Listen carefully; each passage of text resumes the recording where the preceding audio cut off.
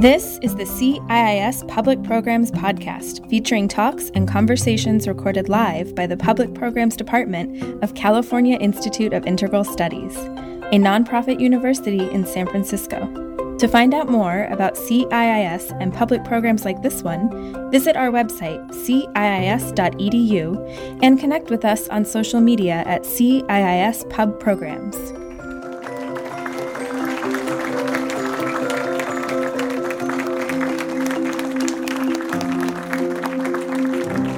Well, hey, we're here. we made it. We made it. Yeah, Take it in. Look at this audience. it's beautiful. Yes. This is America. This is America. This is America. Yeah. Yes. Yes, ma'am. Well, how are you doing? God is good.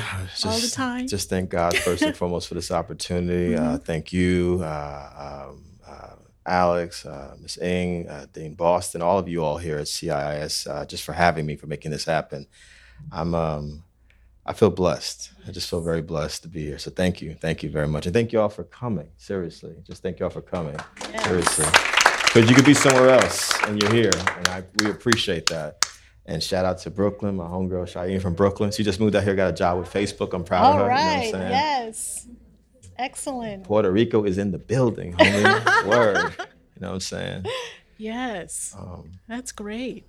So, what has been the reception so far? Well, it's been incredible. We just got a great review today in Publishers Weekly about the new book. And it's been wonderful. We're doing 12 cities. I think I'm doing this week here, San Francisco, Oakland at the end of the week, San Rafael. Still got to get to Chicago, Atlanta, LA. And yeah, we've just been moving around the country, having these small, intimate conversations. You know? Yeah. Yes. So, we all know the book. If you haven't picked it up, you should. Thank you. My Mother, Barack Obama, Donald Trump, and The Last Stand of the Angry White Man. I hope it's The Last Stand. Well, that was going to be one of my questions, judging from the I couldn't last 2 resist weeks, that. where we saw a lot of angry white men on display Yeah. with the Kavanaugh hearings. Yeah. You and I spoke one day after Dr. Ford's testimony. And Dr. Ford's from this area, is that right? Yes. Yeah. Yes. God I bless believe her. she teaches at Stanford. Yes. And so where are we with that? I mean, hey, Zoe. What's up? How are you? I see all my friends from like the It's East wonderful. Coast here. This is beautiful. Yeah. It's just a deep time in America, and I think y'all would agree with that. It's just a profound time. And let me just say up front, I love all people. I don't care what your background. We cannot tolerate racism, sexism, homophobia, transphobia, ableism, anti-Semitism, Islamophobia, classism, anything that hurts people of any background. You know, that's where I am at this stage in my life and for the rest of my life as an activist and writer. I've been very blessed to travel around this country. There's a lot of fear out here. There's a lot of division, a lot of violence, obviously, a lot of ignorance and hatred. I just was at a great program with my brother, my fraternity brother, my Alpha Phi Alpha fraternity brother, Lasana Hotep, was a dean at Skyline College earlier today, and it was about fake news versus real news. And Rocky Rivera and myself, she's a great Filipino journalist, writer here in the Bay Area, talked a lot about how we have to know history. We need to know who we are, whatever our identities are. We need to know those identities, and we got to be willing to have some uncomfortable conversations with ourselves and with each other. You know, Bell Hooks, one of my sheroes, always talks about having the courage to cross cultural boundaries. I mean, I'm clear. I'm an African person. I'm an African person. I will always claim who I am, first and foremost, but I also belong to the human family, the human race. And so for me, it's not an either or, it's both, and I just think that, we have an oligarchy in this country, and it's just not new. They used to have names like Christopher Columbus and George Washington and Thomas Jefferson, cisgendered heterosexual white males with power. I'm not talking about all white males. I'm not talking about all white people, but there's been a minority that has controlled the conversation in this country from the very beginning. And only in these times that we start to use terms like white supremacy and white privilege, but this has always been the case. This is not some new thing with Donald Trump. When I say The Last Stand of Angry White Men, I'm just saying, hey, look at this room. Look at the space in this room. Look at all the women who have raised their voices in the last year in the spirit of #MeToo. There's something wrong with the society where people, I've got to constantly fight for basic democracy? Can we move toward democracy? And I always ask people, look at the room now. What would this country look like if the civil rights movement hadn't happened, if the women's rights movement hadn't happened, if the gay rights movement hadn't happened? And we still have a long way to go because there's still a lot of hatred out there and people who are entrenched. And there's something wrong with this country where 9 Supreme Court justices, or the majority now being conservatives, get to dictate what women can do with their bodies or not, who can and who cannot vote. We can go through a long list of stuff. And so it's not really about the Congress or the Senate, it's so much about we're trying to hold on to this power, and we want to see the country continually through this lens, which is only our lens as white men with power, heterosexual white men with power. And that's dangerous, for the rest of us. And then they win because we end up fighting each other. And so I say to you all out there, right from the very beginning, we need love. We need love. We need love. You know what I mean? Because they want us to hate each other because of racial differences, or your gender identity versus my gender identity, your class versus my class, East Bay versus San Francisco, Manhattan versus Brooklyn. You know what I'm saying? And it's like, we can't participate in this. Right. We got to participate in love. That's what we got to participate in. So you write a lot about toxic manhood. Yes, ma'am. And how does that fit into, how is that juxtaposed against the notion of love? Self-love? Well, I think that, and I'm speaking as a cisgendered male, so-called straight male. I mean, I was given a script, like most of us were given, for the time I was born, and had thoughts. And we had a wonderful program. I want to acknowledge Dr. Judy Chu from Stanford University, who's a brilliant scholar. No, don't be shy, Judy. She's also mad humble, which I have a lot of respect for. But we were on KMEL last night, and it was an incredible conversation with her and Byron Hurt, and myself, just talking about how, for the time I was thinking, this is what boys do, quote unquote, and this is what girls do. You know what I'm saying? And it's like, I talk about in this book, I have a couple of essays in there about Harvey Weinstein and this whole phenomenon that has exploded in the last year, manhood and Me Too. As a boy, I was told by other boys and grown men, this is what boys do, go out and get sexual conquest. We're 6, 7 years old having these conversations with each other, being encouraged, to go grab girls' body parts in school like it was no big deal. No one, literally policing each other. And, the terms we use to describe each other, the disses we use toward each other, the homophobic slurs we would say to each other, anything to get us to fit into this box that this is what a boy does. And I was an athlete growing up. I love all sports, that was just my love. I didn't realize, not even through my college years, that there was something very destructive about this. I remember, and I think I do talk about in this book, when I was a kid, there was a girl in the neighborhood I never knew her name, but the boys instantly labeled her as quote unquote Hori Dory because she allegedly, we don't even know for sure, actually allegedly had sex with boys in the neighborhood. But the boys could do it, no label. The girls do it, then they're labeled. Do you know what I'm saying? And so these were the things that were happening, and what I realize now is that many of us were being encouraged to not only be sexist, but to participate in rape culture, to participate in all kinds of destructive behavior toward women and girls. And we oftentimes only saw women and girls as two things, either sexual objects or mother figures / caretakers. And then if you think about the school system, how we're educated, I was an A student, K through 12, public schools, private schools. It really doesn't matter unless you go to a progressive school where you actually learn about the contributions as equals of women and girls to society.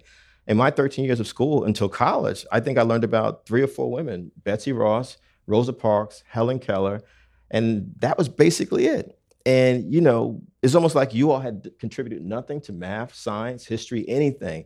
And then we wonder why Donald Trump and other folks say things like grab them by there. You wonder why Bill Cosby from 1960s to the present, the last decade, drugged a number of women. You wonder why all this behavior is going on.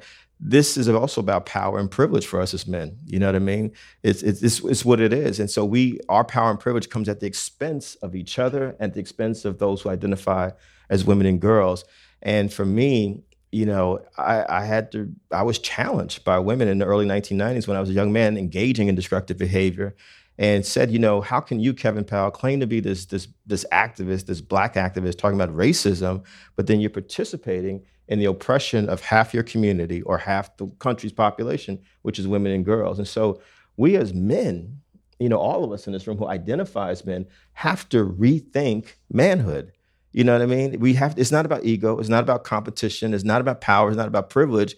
It's about respecting women and girls as equals, which they are, and also understanding that most of the definitions that we've got around manhood has had to do with violence. It's about violence. It's about violence in some form or fashion, and we have to make a conscious decision to say, well, I want to be different. One of the most poignant moments, Dr. Chu knows what I'm talking about last night, is when a young man called in. He was driving his car and pulled over and said, I'm grappling with this. I'm in a violent situation right now. I've been violent toward my partner. I need help. That's the most critical thing a man can do, is just be vulnerable. I need help. But we are often, we talked about last night, Dr. Chu, in this male prison, this male box, where we're not even allowed to cry, to express anything. So we end up becoming these monster figures like Weinstein, like Trump, like Cosby, et cetera, and we've got to turn this thing around, because as Eve Ensler, Bell Hooks, Gloria Steinem, and many women have said, that sexism will not end until we men make it end. It's really simple. It's really simple. And even if you're not the kind of man who would ever engage in any of the destructive behavior, but you have people around you who engage in it and you say nothing about it, you become just as guilty. It's that simple. It's that simple. Yeah. So, Kevin, one of the things that I really have loved and admired about you over the years is that you really embody this notion of transformation.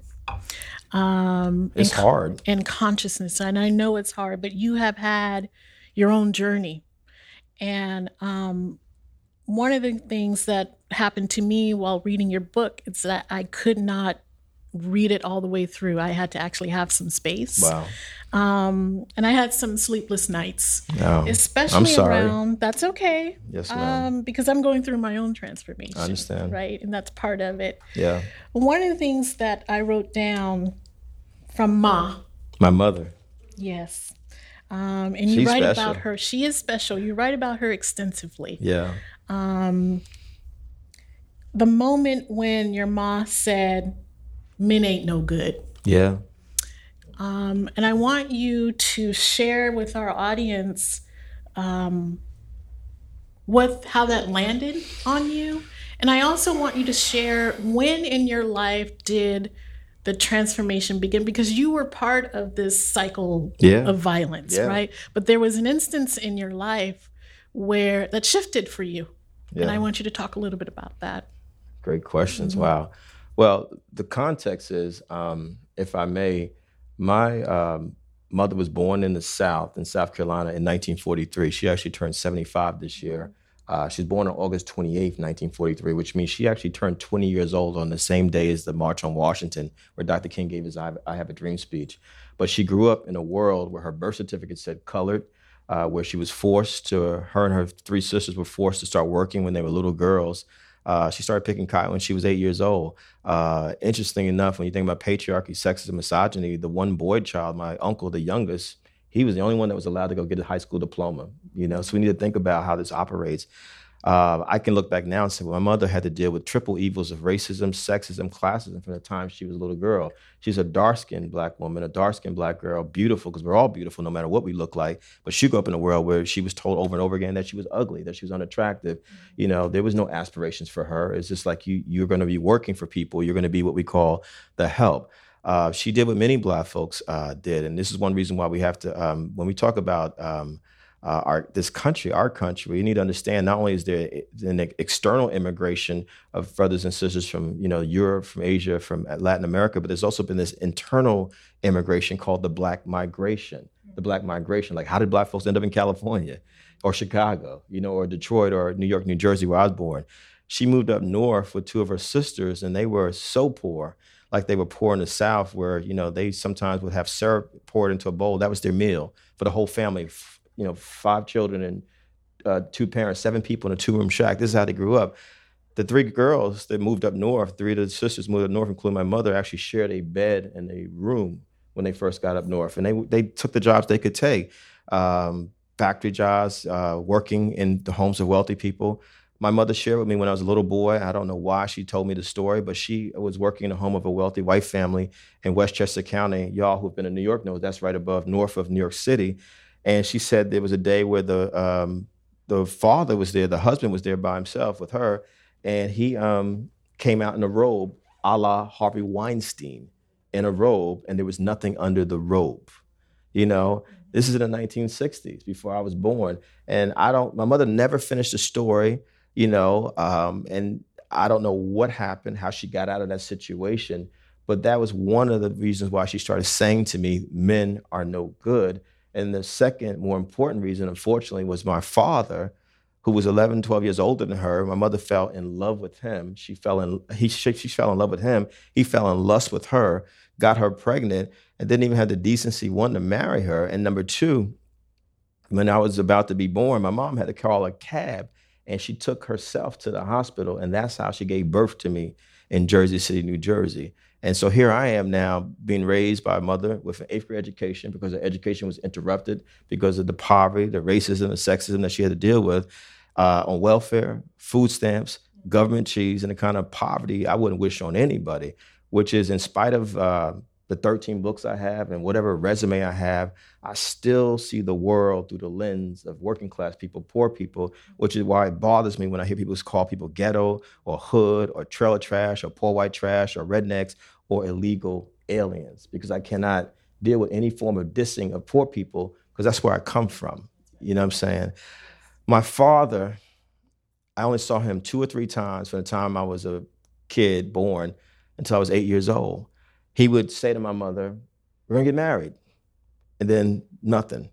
You know, he showed up one time because my mother called, bought me a watch. Another time, bought me a bicycle. You know, and what men always ask me now, well, what do I need to do? I'm like, showing up is important for your kids. Just show up. Try to show up. He didn't make an effort to show up. You know what I'm saying? And then one rainy day when I was 8 years old, we had no phone. You know, I didn't know what color TV was when I was growing up. I mean, we were poor. I had one pair of shoes, one pair of sneakers. If we ran holes into the shoes or sneakers, we had to put cardboard or newspaper at the bottom of them. This is how I grew up. You know, my mother and I went to the drugstore because that's where the phone booth. Remember phone booths, y'all? Yeah. And you had to put coins in those joints. Remember back in the day before these iPhones and Androids and stuff? It was a rainy day, and my mother she closed the door. She's called my father, and she said what she always said: "Can you help us? Can you help us?" And on this particular day, my father said to my mother, because I could see her body language, and she would share the words with me afterwards, you know, "You lied to me. He's not my son. I'm not going to give you a near nickel." He actually said a near nickel for him ever again, and hung up the phone. My mother never saw my father again, never heard from him again. That hurt my mother, wounded my mother tremendously. And from there, I'm 8 years old. I heard for the next 10 years until I went to college, men ain't no good. You just like your father, or don't be like your father. Now, we got to put this in context. My mama didn't have no Oprah. There was no therapy.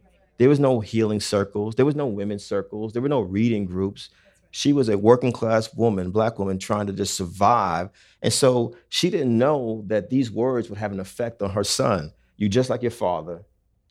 Don't be like your father. Or men ain't no good. Because I'm the only male in the house. I'm like, I guess consciously, subconsciously, I guess she's talking about me as well. Mm-hmm. And so it was a very complex, combative relationship. And it was violent. It was abusive. You know, I talk about it. Years of therapy, 25 plus years of therapy. I came to a place where I had to forgive my mother because I said, you know what I don't want to do is, you know, relate to people the way from a position of hurt for the rest of my life. You know what I'm saying? Does that make sense, y'all?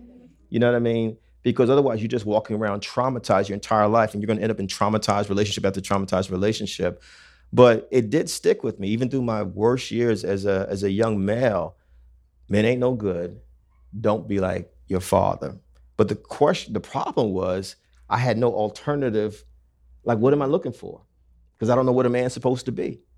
You know, when I graduated from high school, grade school to high school, 8th grade to high school, I didn't even know how to tie a necktie. My mother had to go up the street and ask a man up the street, "Can you show my son how to tie a tie?" This is my reality.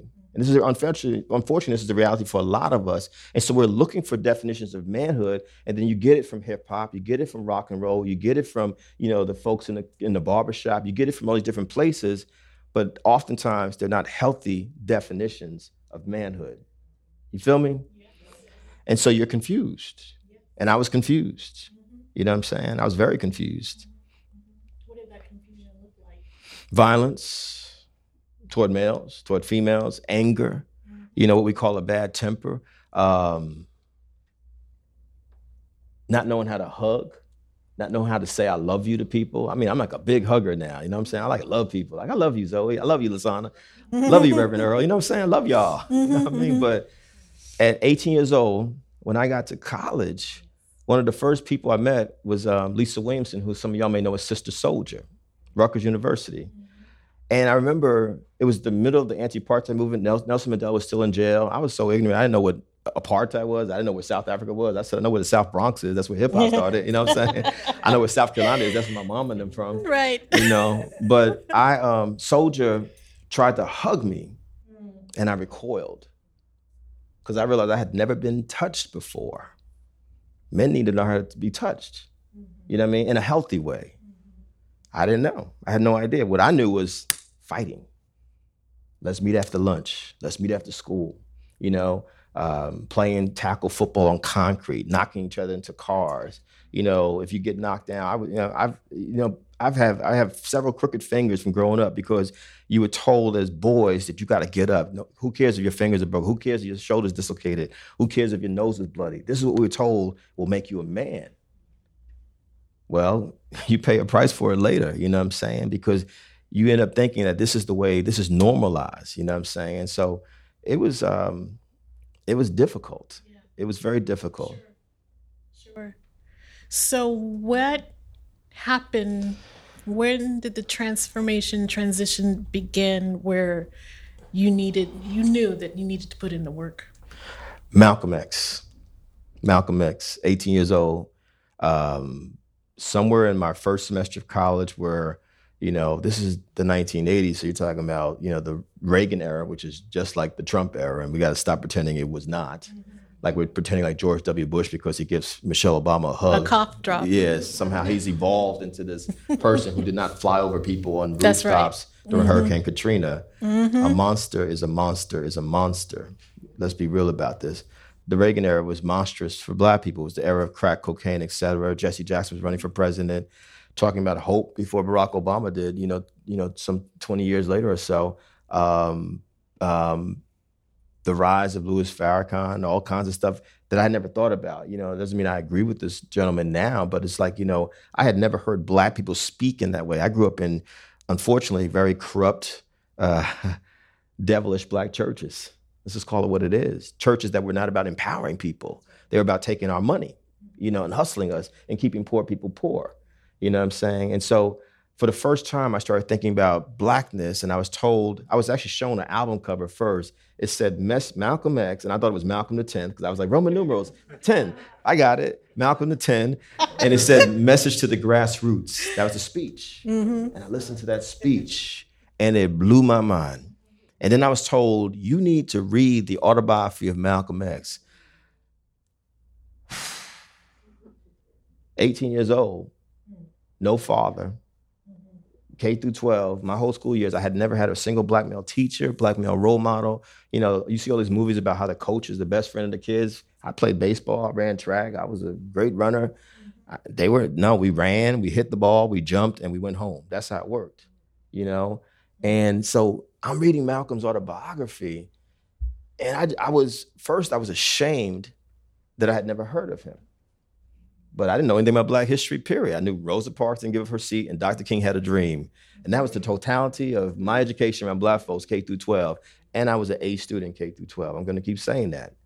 And so I'm reading this book and I'm blown away. Because when you grew up poor, the way I did, you think that you like the only one, it's just your community. Because I also had never been on a plane. I didn't get on a plane until I was 24 years old. So I had no idea that there was folks in East Oakland and parts of San Francisco or South Central LA or Long Beach that went through similar experiences. All I knew was what we were going through in Jersey City. And so I'm reading this book and I'm just going through his life and how his father was killed by white supremacists and how his mother, was crushed under the weight of raising 8 children by herself. And she ended up in a mental institution and how they ended up in what we call foster care today. And I'm literally crying reading this book, but I'm also seeing myself for the first time. Does that make sense? And I was a reader because of my mama taking me to the library when I was a kid, 8 years old. So I loved reading. But in high school, and I loved Shakespeare, you know, and I thought I was Hamlet in high school for real. Like, to be or not to be, I was like, word. That is the question, you know what I'm saying? Son, to be or not to be? As y'all say in the Bay Area, that's a hella question, you know what I'm saying? A hella question. Word. But Malcolm, by the time I got to the end of the book, and I realized he was killed, I cried like a baby, number one. But then I also said, I want to be like Malcolm. I want to be like Malcolm X. I want to be like him. How he sank to the bottom of society, was in jail for 7 years, but he reinvented himself over and over again.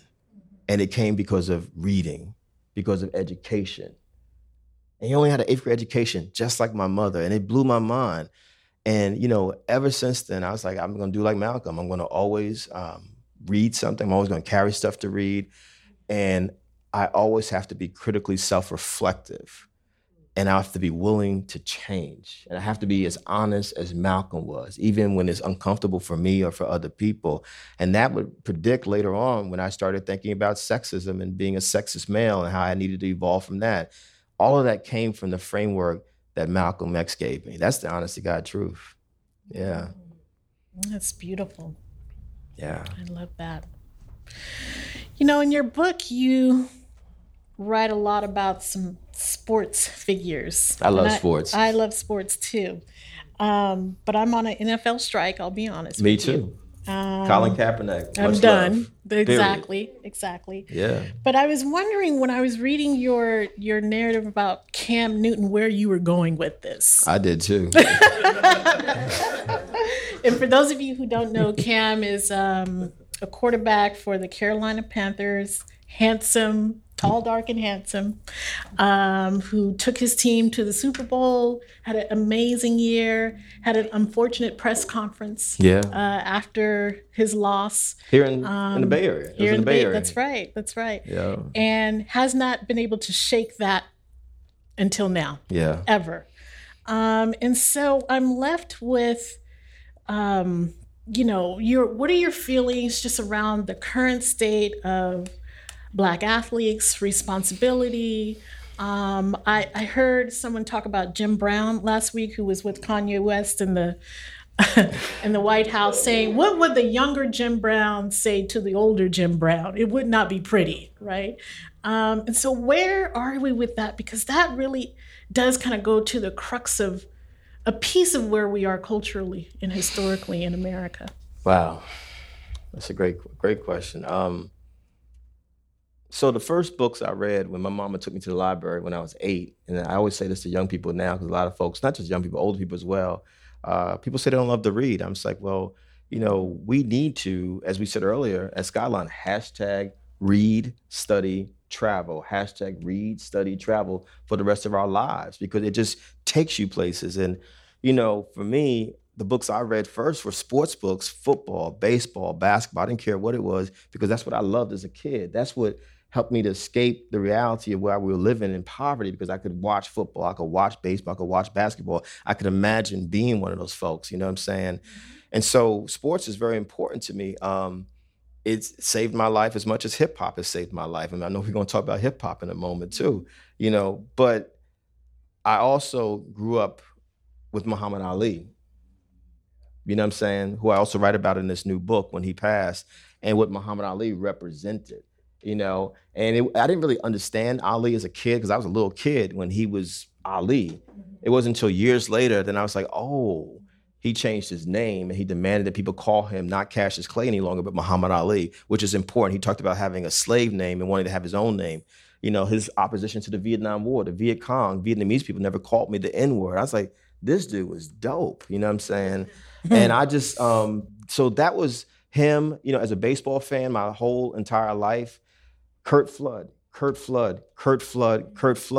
a Black athlete most folks have never heard of, who was a baseball player for the St. Louis Cardinals in 1969, 1970, who said, I don't want to go to the team that you want to trade me to. He basically created what we now call free agency.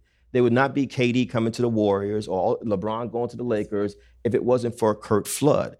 Jim Brown, I kept hearing Jim Brown is one of the greatest football players ever, if not the greatest football player ever, but that he also took stands during the Civil Rights Movement. Kareem Abdul-Jabbar, Bill Russell, all these names, the famous Olympics 1968 with the two athletes, Tommy Smith and John Carlos with their fist up in the air. So that was what I thought of as Black athletes.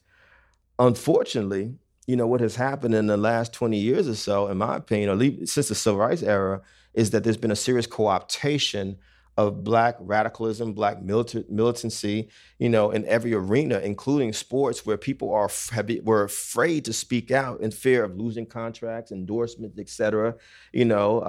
People think that Colin Kaepernick was first, but what was the basketball player back in the 1990s? Mahmoud Abdul-Rauf, who would, as a Muslim, would pray in his own way during the national anthem, and he basically got, I don't say blacklisted, whitelisted from the National Basketball Association. You know what I'm saying? Because of his stand, and so a lot of people said, well, nope, I don't want to participate in that. So one of the reasons why I wrote about Cam Newton in this book is because there's a whole history of Black folks in football, and the International Football League is about 80% Black males. As players. No Black owners, not majority owners. Barely any Black coaches, barely any Black general managers, yet someone else gets to legislate these Black bodies. Sounds a lot like slavery to me. You know what I'm saying? Y'all need to read a book by William Roden, who was for a long time the only Black sports writer at the New York Times, called $40 Million Slave. And for me, Cam Newton, at the time that I started writing that piece, I worked on that piece for about a year. And you're right, I didn't know where it was going either, because it started off as a piece for ESPN. Me and a white brother who was my editor at the time, we had a big difference of opinion about the direction of the piece, because I said, you know what? I can't just write about Cam Newton. I want to write about the history of Black quarterbacks as well. And I want to write about the history of Black folks playing football, period. Because people don't realize there was times where Black folks were in the National Football League in the 1920s, and then actually were banned from the National Football League for about 25 years until after Jackie Robinson got into baseball in the late 1940s. I was like, this is important history. And one of the reasons why Black men were banned from football in the late 1920s into the 1930s, because Black men not only wanted to be players, but they wanted to be coaches. They wanted to be owners. They wanted to assert their right to be who they are, like KD and LeBron in 2018. We are not slaves. We are not slaves. We are making your National Football League or your National Basketball Association a multi-billion-dollar industry, and we should have a say-so in this. The other reason why I wanted to write about Cam is because out of all the sports, the National Football League has the worst contracts. And their football players are the most vulnerable to having permanent damage, as we've learned in the last couple of years, including concussion effects. If y'all don't think so, watch these players as they go into the Hall of Fame, and how the older ones can barely walk without any discomfort. You know what I'm saying? And so, Cam became this interesting person because people call him all kinds of names. People have called him Uncle Tom. People have said he's a sellout. And I said it's more complex than that, because he's a Black man who's raised by a strong Black woman, a strong Black man, his mother and father, who grew up in a very Black-centric community, which is Atlanta, Georgia, and he grew up in the Black church, But are we really allowed to be our whole authentic selves without being called arrogant, or without being called angry? Y'all know what I'm talking about. Because Black people, in this case, Black men, represent a certain kind of threat to white America, not all white people, but the folks who are threatened by unapologetic Blackness. You know what I'm saying? And so that's why I decided to write that piece about him. And it was difficult because I was barely given any time to talk to Cam. I think I counted on my digital tape 12 minutes total between Baltimore, Carolina, North Carolina, and Los Angeles. I was with him in 3 different places, and I got 12 total minutes because the people around him. Because the big difference between Muhammad Ali and a lot of the athletes today is that you got all these people around you trying to control everything. That's not freedom. Handlers. And so I talk about that in the piece. And it's like, I said at the end of the piece, I don't know what's going to happen to Cam Newton, but I'm thankful for my basketball brothers like LeBron and KD and folks like that. And I hear a lot of people dissing LeBron and KD. Who do they think they are, moving from team to team? Well, I think they think they're business people who own themselves. That's what I think they are. And if you don't like a job, you move to another job. Right. That's right. You don't like a city, you move to another city. You have a right to do that. Mm-hmm. Y'all with me? You know what I mean? And so I actually think that LeBron, when you look at what he's doing, not just I'm going to determine where I'm going to play, but also I'm going to own my own multimedia company. I'm going to make sure I pour resources back into Akron, Ohio, so I can send thousands of kids to college. But I'm also going to make sure that it's not just for the kids, but it's also for their parents, because this is a holistic approach. This is LeBron, who was born to a 16-year-old single mother. You know what I mean? And so the piece about Cam Newton, and really about the whole book, is about, like, what does freedom look like? What does democracy really look like? What does opportunity really look like for all of us? If we really are equals, then shouldn't we all have an opportunity to have an opportunity? Mm-hmm. Can we find freedom in music? We used to be able to if his name was Sam Cooke or, Ella Fitzgerald, Sarah Vaughan, or Nina Simone. I'm a lifelong hip hop head. I'm a diehard hip hop head. I mean, you said it, or Alex said it. My next book, my 14th book, after this, is a biography of Tupac Shakur, who I knew very, very well when he was alive. I interviewed him many times for Vibe magazine when I was working there. I was in Las Vegas on the day that they announced his death, and I've not been to Vegas since then. It was one of the most traumatic days of my life. You know what I'm saying? For a lot of us who knew Pac. I was there when he got shot the first time in New York. I mean, music, for me, music is Bob Dylan, Blowing in the Wind. It's, Joan Baez. It's Billie Holiday. It's U2. It's Public Enemy. It's the best of Tupac. Music, in my opinion, and if I can speak as a Black person for a second, and Black folks know what I'm talking about because I grew up in the church, music is supposed to be liberating, empowering. I'm not saying everything got to be about, political messages, but what we got from music in my household, me and my mother, with her radio in the kitchen, and when we went to church on Sundays, was that it was the one thing that nurtured us. It fed us. You know what I'm saying? Which is why I still to this day love, like, those old spirituals by people like Clara Ward and Mahalia Jackson and the Soul Stirrers, because it does something to your soul, because Black people are saying, hey, we've been here for 400 years. And you know what? Our music is one of the things that has sustained us and kept our connection to the higher power, whatever we call that higher power, and in the face of all that we've had to deal with, music sets us free, right? But unfortunately, what has happened, this culture that we created, because Black folks, you take Black people out of America, you basically have little to no music. You have some music, but you don't have blues, you don't have jazz, you don't have spirituals, you don't have rock and roll, you don't have soul music, you don't have hip hop. There's a lot of things that are really missing. Think about if you took Black people's music out of America. Read a book called Blues People by Amiri Baraka, Leroy Jones, Blues People, And so our music has always come from the bottom. People think that jazz is this classical, it is American classical music, the only classical music we ever created, but jazz music was created by poor folks, by working class folks. Cast off instruments after the Civil War. People picked them up in a place called Louisiana, you know what I'm saying? Jazz was a term that meant sex, just like rock and roll was a term that meant sex. You know what I'm saying? And so hip hop was created by the same poor people that Dr. King told us not to forget at the end of his life. His Poor People's Campaign, his Vietnam War speech, where he said America was sending poor Blacks and poor whites to fight poor yellow people in a place called Vietnam, which is why Dr. King kept talking at the end of his life about economic justice. Economic justice. Poverty is unacceptable. Poverty, y'all, is a form of violence. Yeah, it is. And so poor people created hip hop. Poor African Americans, poor West Indians, and poor Latino sisters and brothers, Latina sisters and brothers in New York City. And y'all who are in California know that there was a parallel energy happening with African Americans and Latinos on the West Coast. You know what I'm saying? And what do I mean by poor people created it? 2 turntables and a microphone, some spray paint or magic markers. You know what I'm saying? Making something out of nothing, winning on your own terms. I just did I just worked with Crazy Legs, an amazing Puerto Rican brother from New York, from the Bronx, who's one of our pioneering dancers in hip hop history. He just got an award from Hispanic Heritage Foundation. And he talked about how growing up poor in the Bronx in the 1970s, hip hop was all we had. And it saved his life. Crazy Lake has now been to over 100 countries because of hip hop. And so in a lot of ways, hip hop was like our own civil rights movement, you know what I'm saying? But the culture, the DJ, the MC, the graffiti writing, the dancing, and knowledge was created to be about life. I submit to you all that beginning in the late 80s, early 1990s, when hip hop was exploding in America and around the world, and you saw white sisters and brothers and Asian sisters and brothers and everyone participating in this thing, there was those same folks who were like, we gotta control this narrative.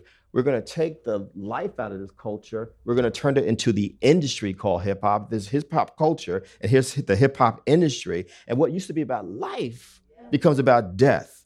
Now, I come from the ghetto, Lasana, and I connected as educated Black men, professionals, we're fraternity brothers, but we've swapped war stories about growing up in an inner city environment. It ain't a game. We're lucky to be alive. But I know for a fact, every day was not murder and mayhem. You know what I'm saying? You would think when you started seeing the music that was getting put forth more than anything else, beginning in the early 90s, that all we did was call each other NIGGAs and BITCHs. All we do is do drugs and drink and party and BS and all that kind of stuff. It's anti-intellectual, all kinds of, And so what was happening in the early 90s, the balance was taken out of the culture and it was shifted to the industry. And so just like the whole country over the last 25 years or so has been dumbed down, so has hip hop been dumbed down. It's been dumbed down. It's been dumbed down. It's been dumbed down, But we know the whole country's been dumbed down because of things like this. You know what I mean? It's not just hip hop, it's everything. And so for me, I don't disrespect, and my brother Swift One is out there, a talented young rapper from the Bay Area. Y'all need to support him. You know what I'm saying? Support Swift. He and I have had these conversations. What have I said? Learn the history of the music. Learn the history of the music. You know what I mean? And, music, art, culture, Brother Rodney Ewing is a great visual artist here from San Francisco. Art is not just about reflecting what's going on. It should also be about correcting what's going on. What ends up happening, we just reflecting stuff, but we're not correcting anything. When I listen to Marvin Gaye's album, What's Going On, which came out a month before Tupac was born, May 1971, Pac was born June 71, Marvin Gaye was not a political activist. You know what I'm saying? He was a crooner. He was a sex symbol, but his brother had been in Vietnam. And he saw all the stuff going on in the country, and he said, I need to say something. What's going on? What's going on? And so all I'm saying is that, you can always tell where people are. This is Amiri Baraka and blues people. He was talking about Black folks, but I actually would say it's about the whole country. You can always tell where people are by the music they make at any given time. That's the problem. That's the problem right now. What is going on with our art? You know what I'm saying? What is going on with our art? What we need, and I'm gonna end this music part here, there was a Jewish brother, white brother named Robert Zimmerman, who became known as Bob Dylan. Why did he become known as Bob Dylan? He was inspired by Dylan Thomas, who was from Wales. You know what I'm saying? And Bob Dylan took this name, and he's a young man in the early 60s. He sees this movement happening with Black folks in this country. He writes a song called Blowing in the Wind. It's a classic. A Black man named Sam Cooke hears his song. He's like, yo, son, how did this white brother write this song called Blowing in the Wind? This white brother must have great compassion and empathy, and he must have respect for music and art and culture. You know what I'm saying? Sam Cooke, because of the racism in the country, was hesitant at first to make his own song. So you can go to YouTube and see clips of Sam Cooke actually performing Blowing in the Wind by Bob Dylan. But at some point, this white brother and his Black brother both wrote songs that became anthems. Sam Cooke said, I'm just going to go write, a change is going to come. You know what I mean? So we need artists. We need artists. I think artists should do whatever you want to do. But how do you live in these times of Trumpism and you don't have anything that's saying anything about what's going on? There's something wrong with us if we don't have anything that is challenging and questioning in a very profound way. Miss Nina Simone making a song like Mississippi Goddamn. I mean, that was incredible. You know what I'm saying? That's what we need. And so I listen to a lot of old music. I do listen to the radio. I definitely listen to the radio. But I also have been to all 50 states in this country, as I always said. I've been to all the major cities. And it bothers me when I can go to any station, any city, and they play the same 12, 13 songs over and over again on the hip hop and R&B stations. The lack of diversity, the lack of highlighting local artists on the radio and local stations most of the time. You know what I'm saying? You know, y'all may be a little bit better here in the Bay Area, but a lot of places, they don't even play the local artists. You know what I'm saying? And so I just think, and I also think that if you really are into music, you know, you should really be into music. You should know music, you know? You should know the history of it. And we got to teach each other and challenge each other. You know, Tupac, if I can end it here, you know, when he made that song, Keep Your Head Up, one reason why he made that song and he used the samples that he did, he said, because my mother used to sing to me when I was a baby, the 5 Stairstep song, Ooh Child. That's the foundation of Keep Your Head Up, Ooh Child. That's the hook. So there's a connection there. When Tupac says things like Marvin Gaye used to sing to me, I mean, he's paying homage to what came before. A lot of us are not paying homage to what came before, which is why a lot of what we're seeing now is not really good. And then the music and the corporate structure is not about putting out great artists. I mean, do you think a Prince could exist in these times, or Bob Dylan, or Joni Mitchell? Would they even get record deals in these times? The answer is probably no, because they don't have enough YouTube hits. We can't leave the music thing first. Okay. Because I think what happened last week with Kanye West in the Oval Office says a lot about where we are as a culture and who gets to speak, who has a platform, yes, and ma'am. who doesn't. Yeah. And so lots of things have come about. I've heard, you know, he's off his meds. It's a mental illness. No, he's just an idiot. Oh my God. And so we can't ignore it. Yes, right? ma'am. Because he has a presence and has had major news media after him the last few days since the Oval Office meeting with Jim Brown. And so I just want to hear your thoughts on it. I mean, it's tragic. It's really tragic. And I can't, no judgment to anyone else who does it, but I can't go on social media and diss Kanye, because I mean, we've seen this play out with Amy Winehouse, with Whitney Houston, with Kurt Cobain, you know, even Tupac to some extent, you know, people who are famous, you know, going through all kinds of trauma and stuff like that they had before they became famous. And we can't assume just because someone's famous, all of a sudden it goes away or they're automatically woke, as we say. You know what I mean? When I think about Kanye, I just think about someone who is severely mentally ill, you know, for a lot of reasons. I mean, one, you know, he's a Black man in America who has had to deal with racism his entire life. We don't know the effects of that. We don't know what he went through in his childhood. We don't know what he went through with his mother and father not being together his entire adolescence. You know, we don't know what has happened since he's become famous. We see bits and pieces of stuff, but the stuff that's coming out of his mouth just this year alone, slavery was a choice. I'm like, nah, man, slavery was not a choice. You know, but Lasana, you've said it, you know, Kanye doesn't read. Yeah. He don't study. You know, this is just spitting things out. And what we need to also be critical of is that there's an obsession with celebrity. Yes. There's an obsession in this country with celebrity. If you go back to the Civil Rights era, it was very clear Bob Dylan, Joan Baez, Curtis Mayfield, you know, Nina Simone, they were artists. And over here is Ella Baker and Fannie Hamer and Bobby Kennedy and Dolores Huertas and people like that who were the leaders. The celebrities supported the leaders. The celebrities were not the leaders. Does that make sense, y'all? But what we've inverted in these times, the celebrities have also become the leaders, even if they're not qualified to be spokespersons for anything, because most are not. You know what I'm saying? And it's like, you know, it's so we just stick microphones in front of people's faces because they're famous. Lasana's partner showed me, we were at breakfast yesterday. Y'all know Tiffany Haddish, the great comedian who's probably one of the most honest video clips I've seen all year. It was some sort of award Tiffany just got at a women's gathering in an Emmy, thank you. And they asked her a very serious, heavy political question. You know what Tiffany said? I'm not qualified to answer that question. Now, if you want to ask me how to structure a joke, I got you. That was honest. That's honest. I'm not qualified, you know? And, you know, unless you are a Susan Sarandon or a Rob Reiner, you know, folks who are also not just actors or actresses, but also political activists who actually study, actually read. You know, George Clooney, I will listen to George Clooney because I'm like, George is traveling the world. He's involved in stuff, you know what I'm saying?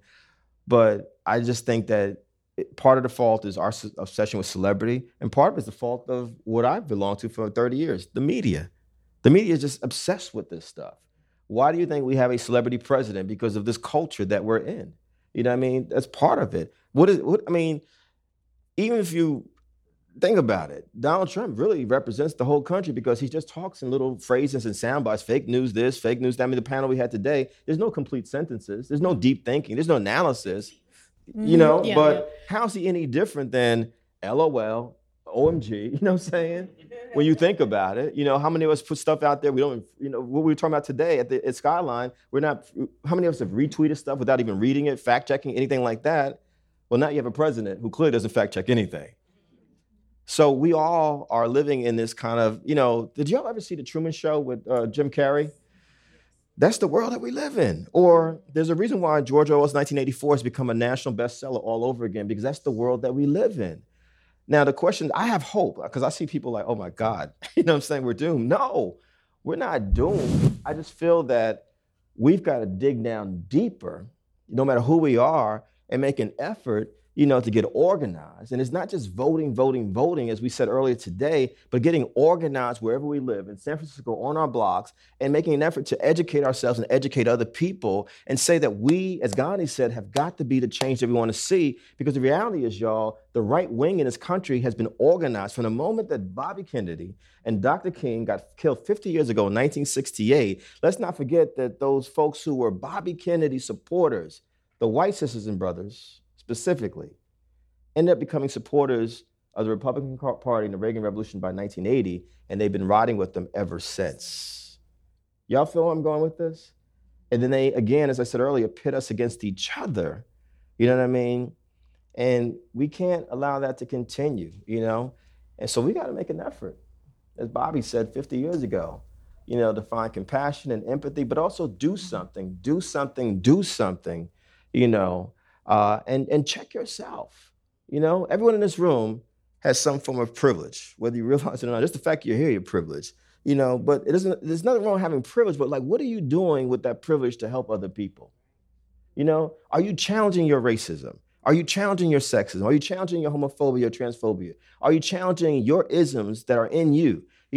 Are you doing anything like that to affect some sort of change that's going to change this? Otherwise, they that we like to talk about will continue to win. And I can't accept that. That's unacceptable. And that's the work. That's the work to me.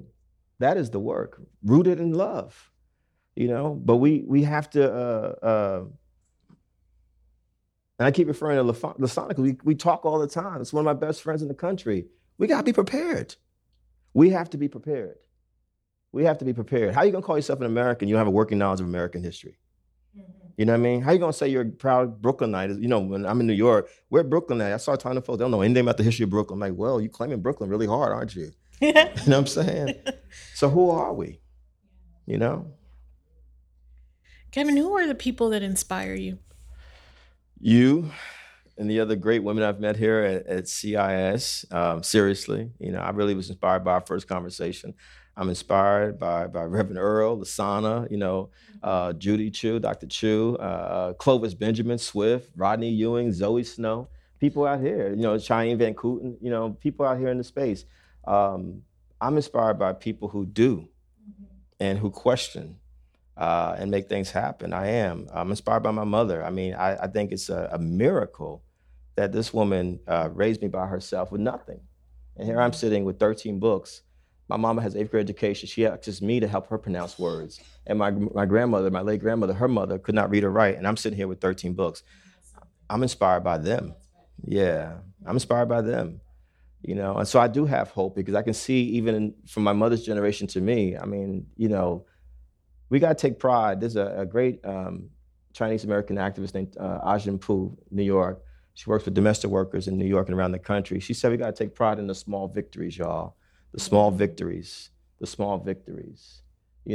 was a small victory, Brother Swift, when I met you, you know what I'm saying? And we got connected. It was a small victory when me and Lasana met, you know what I'm saying? It's a small victory for all of us who are connected in some way. When I met Dean Boston here, she said to me, you know what, Kevin, I wanted to tell you in person, I heard you working on this biography of Tupac Shakur. I taught Tupac, I'm from Baltimore, I taught Tupac when he was 13, 14 years old.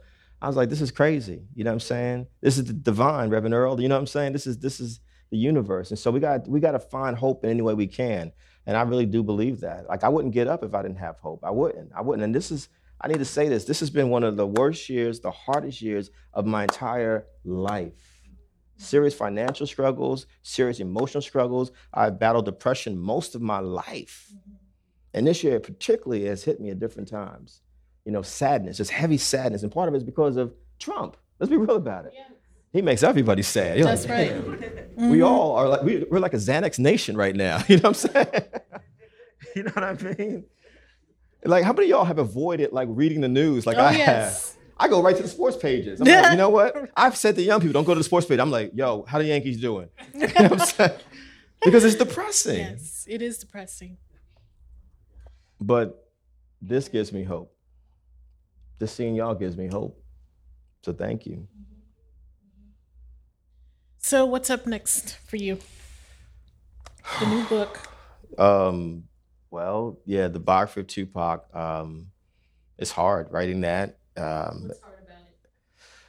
I wrote my own memoir a few years ago, The Education of Kevin Powell. That took me 3 or 4 years. The Pac book, I feel like I've been writing it for 22 years since he was killed. In some form or fashion, there's been a lot of pressure from people like, hey, when you gonna write that book? When you gonna write that book? But again, I've just followed Miss Benjamin, you know what I'm talking about. That's Swift's mom, who I've been blessed to meet as well. You know, I've listened to God, the universe say, Kev, I'm gonna put people on your journey that will help you, even if it's just a conversation. You know what I'm saying? And so working on that book, because I feel like it's not just a book about Tupac, but it's really about through his lens, our country the last 50, 60 years, you know, because he was born in a deep time. You know, his mother was an incredible human being, Afeni Shakur, who died a couple years ago. No Afeni Shakur, there's no Tupac. It's real simple, you know what I mean? No Black Panther Party out of the Bay Area, there's no Tupac or Afeni, you know what I'm saying? And so working on that, we're working on turning the Education of Kevin Powell, as Alex said, into a something for the screen, and just keep doing the work. Just keep doing the work of service to others. I mean, nothing brings me more joy than helping people. You know what I mean? I just love helping people. And I'm married. I've been married 1.5 years, which is incredible. Yes. I got lucky. Congratulations. I got lucky. I didn't think it was going to happen. I was planning on watching Netflix the rest of my life. Just being single. And so, you know, I say that is wonderful. Yeah, I'm saying to people love is a beautiful thing. And love is love is love. And no matter what your love looks like, you know, because I think that everyone has the right to have love, no matter what form that takes. If you got it, hold on to it, you know. And it's not easy being married. No, it's hard. And I'm a Taurus. My wife is a Scorpio, so it's like, oof. 2 very profound signs, you know what I'm saying? Yeah. But she's my best friend. She's an artist like I'm an artist, and we challenge each other. And I would say she's made me a better human being and a better man just in the 3 years that I've known her. You know what I'm saying? And I miss her terribly. Like, it's hard to be on the road now. And I've been on the road for 25 years. Now I'm like, man, I miss my wife. I want to go home. You know what I'm saying? And I just, you know, and I just think that love is important. I realized what I was missing. You know, and it's not for everyone. You don't have to get married, but I just think even Alice Walker talked about it, you know, in one of her books, like, you know, at least episodes of love in your life, episodes of love. You know, I just think human beings, would y'all agree? We need each other, don't we? You know what I mean? What's wrong with that? You know, and it doesn't have to be physical love or love making or even a relationship, but just friendships. And I'm an only child. I'm a writer, and I've been an introvert many parts of my life and been antisocial, all of that. But I realize now, like, I need communities of people. That's right. I need people. I really need people more than ever. And I don't want to ever feel like I'm just out here by myself, you know? So that's what's for me, just being in communities of people that are trying to, as we say in these times, move the needle forward and affect change. That's what it is. It's real simple. I don't, you know, a flat screen TV, I got that, so I'm happy now. I don't even like material. I'm not even materialistic. Like, I just said to my wife, can we just please get a flat screen TV for our new apartment so I can watch my sports? That's all I wanted. Other than that, I mean, I think we should live a simple life. And I got that from Bell Hooks. That's not me. She just said, live a simple life. What I love is what Brother Rodney does. I love having art on the walls. I love music. I love books. Just simple things. But like, I'm not greedy. I don't need a lot of stuff. I feel like it hurts my heart to see the same level of homelessness in the Bay Area that I see in New York City. It hurts my heart to see all the tent communities. Yes. You know, I can't not see that. I cannot feel, y'all know what I'm saying? You know, and so I just say strike a blow for freedom in different ways. That's what I try to do, you know. So that's what I say, love and education, and just Dr. Little and CIIS, just thank y'all from the bottom of my heart for everything tonight. This has been beautiful, and appreciate y'all. Thank you so much.